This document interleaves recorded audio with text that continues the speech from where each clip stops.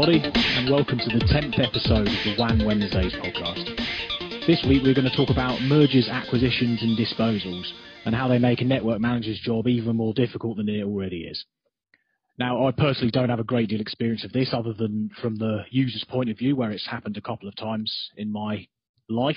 So, as this week's guest, he does have a great deal of experience on many sides of the coin. So, Lucas Goh, IT Director at Volex, welcome to WAN Wednesdays. Hi, thank you. Do you want to start by giving a quick overview of what you do at Volex and what your company is focused on? Thanks a lot. So for introduction, I myself is the IT Director in charge of infrastructure and operations in Volex Global Group. So as the title states, particularly I take care of all aspects of IT infrastructure. That of course includes the network and of course making sure that it works in terms of operations. Volex is a company that does cable manufacturing, to put it simply, which means we make everything as simple as a power cable down to complex assemblies like those in the medical instruments, like the MRI machines as well. So we have a pretty wide range of businesses and products throughout globally as well. Now, last week we had Michael Martin, who's with the consultancy firm McKinsey, on the podcast, and he said that his entire company is pretty much migrated to working from home. I assume that's not really an option for a company like yours in the manufacturing sector. So, what's been the impact of COVID so far on your operations, and have there been any specific challenges there? Definitely there will be some challenges. I think the key one is to make sure that everybody is able to work from home. And I think the key challenge for all of the network managers is how do we do it securely and be able to deliver correct performance for it. So, glad to say I think we managed to overcome most of the challenges with enough pre-investments. I think in Volex, because we are a pretty diverse workforce, even in the office, so we are quite familiar or quite used to the idea of working from home for most of the people in the company. Of course, in the production side, there is something that's still under control. But I think our safety managers have taken a lot of good precautions to make sure that we keep. I mean, there's no outbreak or there's no spread of COVID in the factories at all. So I think so far the company has been managing pretty well for the whole entire crisis at the moment. Well, that's good to hear that you managing it well, both from safety and from the network side. So onto the topic in hand. Managing one network is a difficult enough job on its own, and that's not even counting the fact when you have to bolt on a load of new users or unpick a decade's worth of network policies from another company. So what's your personal history in terms of your experience with M&A activity from both sides, if you have experience of that? Yep. So I think in my previous career itself, I was in I won't call it a small European company. So we were considered a small MNC across a few countries. Then we were acquired by Caterpillar. So I was on that side acquired by a company. So that gave me a very good experience on what happens when we are acquired by a much larger company and the policies and the changes. And now, of course, in Volex, in my current position, and we have done some acquisitions over the past 24 months. So there's a different approach as well, because not at the same scale sometimes, and a different approach to different companies as well. Okay, so that's two perspectives you have of this topic, which is really interesting to hear. So on the first side, from the point of view of the acquiree, that's probably not a word, but the company that is acquired by a larger company, what's involved for a network manager within the smaller company being acquired, and what are the challenges they might face in their position when it comes to being integrated into maybe a larger, more complex IT and network setup? I think the first initial challenge, other than your own personal feelings about it and stuff, I think the key challenge is to understand what is the strategy of the whole acquisition itself. I think that's something not really well communicated to a lot of areas, especially to the guy that's managing the network or the WAN itself. Which we can talk about this a bit more later in details itself. But if there is no clear decision on how this company is going to be integrated, I think that puts a bit of a question mark there. But regardless whether that has a clear decision on whether it's going to be totally integrated, partially integrated, or going to be a standalone, as the company that's going to be acquired, I think what needs to be prepared is definitely you need to make sure that all your contracts are clear And I think even one thing that people misunderstand during the period of time where they do the due diligence, that's where you probably need to do a bit of a cleanup, I would say. So certain contracts, especially with ISPs, this is a must to continue because you still need your landlines, you still need your WAN. But that's where you need to start to negotiate for a shorter term agreement. I would advise, even though it may cost maybe a certain percentage more. So I think a lot of people are a bit tempted, why don't I go for a 3-year agreement and save me 25% of the cost? But that normally comes back. That normally comes back to bite you, isn't it? So you know that is going to happen. So. Yeah, absolutely. So it's good to maintain that level of flexibility then. So again, from your point of view of being acquired, when you've been involved in these, have you felt from your point of view that the acquisition was planned in that way? Did you feel like there was a definite roadmap which you were operating on, or has it sometimes felt that there's been times where it's not been possible to know what's going on? For my personal experience that I had with a much larger company acquiring us, I think that was very well planned, at least on the infrastructure and the network side. They had exactly what they wanted in the timeline and the roadmap itself. It was communicated to us. And then, of course, we come down to the details on who is going to be doing what and stuff, and then who's going to communicate to the business on the changes. So I think that was a very well plan and execution. I think a lot of companies can take some good learning lessons. I learned a lot from the experience that I realized, okay, when you do bother to put in the amount of work and explain to them, this is option A, this is stage A, stage B, stage C, for option A and option B, then it paints a much clearer picture and you get much better buy-in even from the users as well. So. Okay. Now, what about the other side? So you mentioned that Volex have been pretty acquisitive recently. So how do you go about integrating a new acquisition or a merger? Is there a checklist you work from? Is there a certain kind of philosophy that you adhere to when it comes to integrating the new company?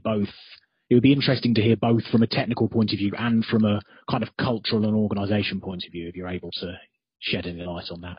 Oh, that's a very great question itself. Do I have 2 hours to answer that question? Nah, that's good.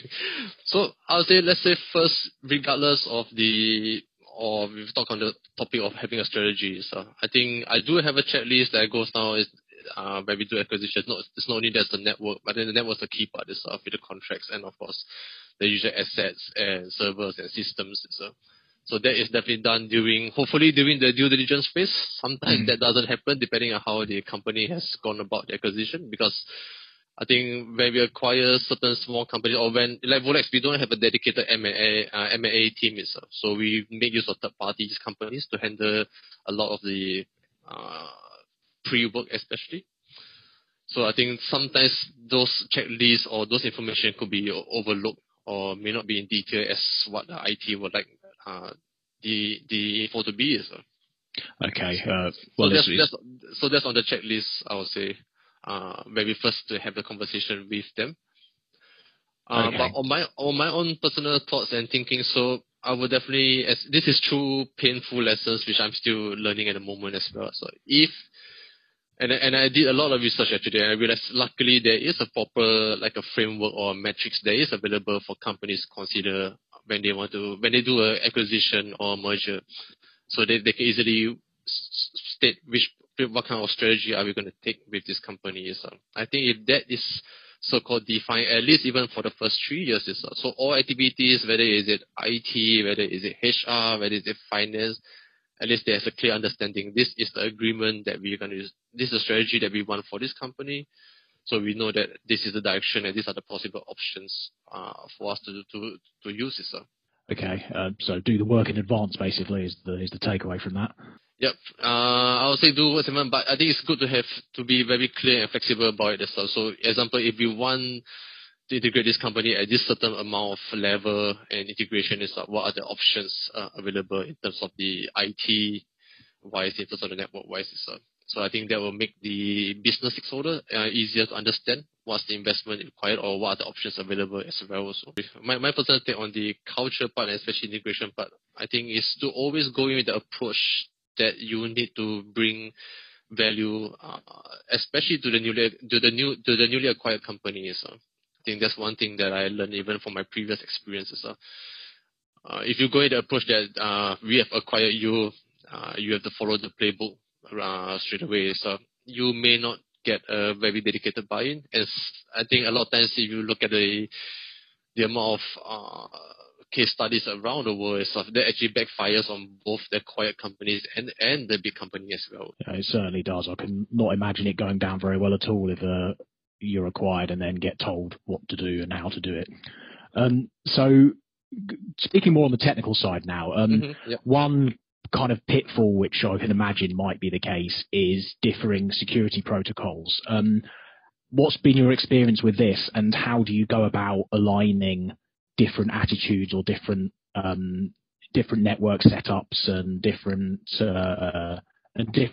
ways of planning really when it comes to security? That's always an ongoing struggle, I would say. Like you mentioned, everybody has a different understanding of how secure they want to be, or whether it's this secure enough.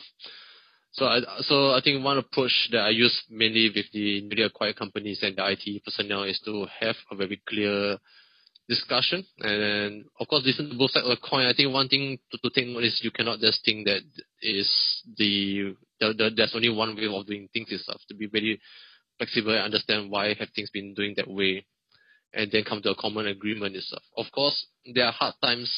There are times that you need to play on the hard ball. If the risk is too high and is unable to come to a common decision, that's where you have to put on a hold and say, okay, we may have to keep it separate at the moment. We may allow certain traffic to go across the networks, but there's something that you have. There's IT, especially as WAN managers, you have to be very clear about it and bring that information back to the business, and tell them that this is such a risk if we enable this to happen.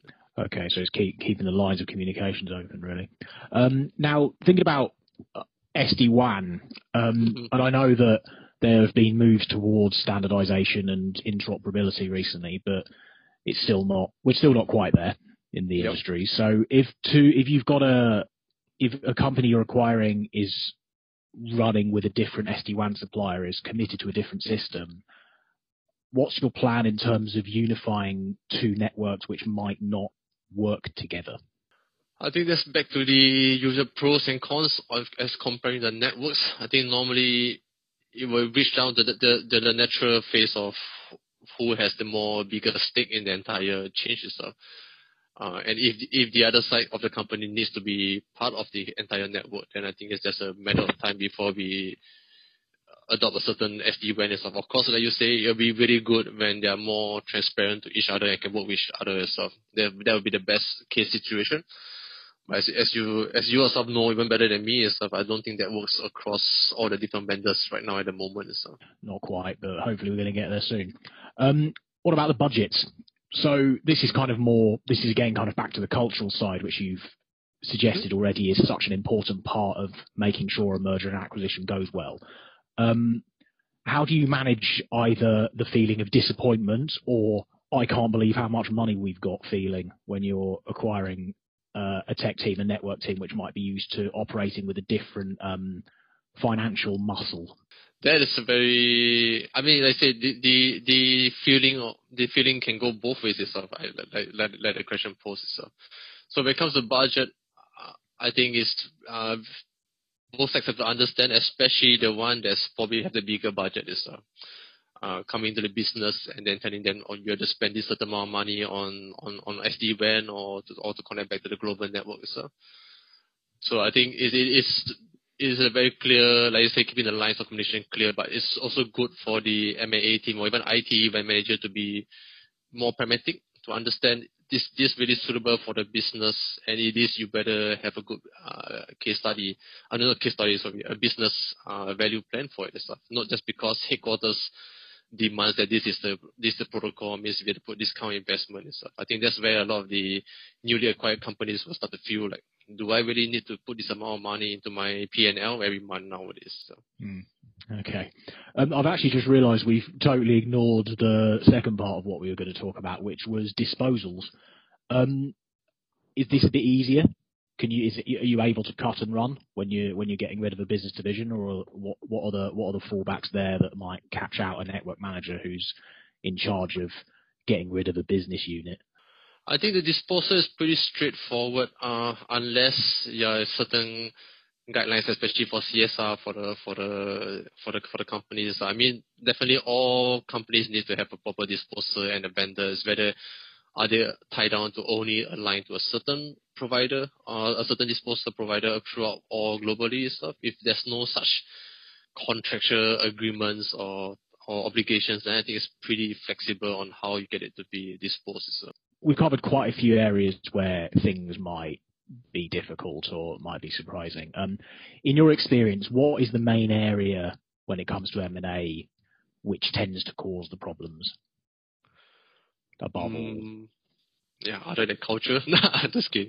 I mean, let's keep this a bit more. Let's keep it more to the technical discussion. Now, this will be a business. This will be a business leadership forum already. We'll be here all day otherwise.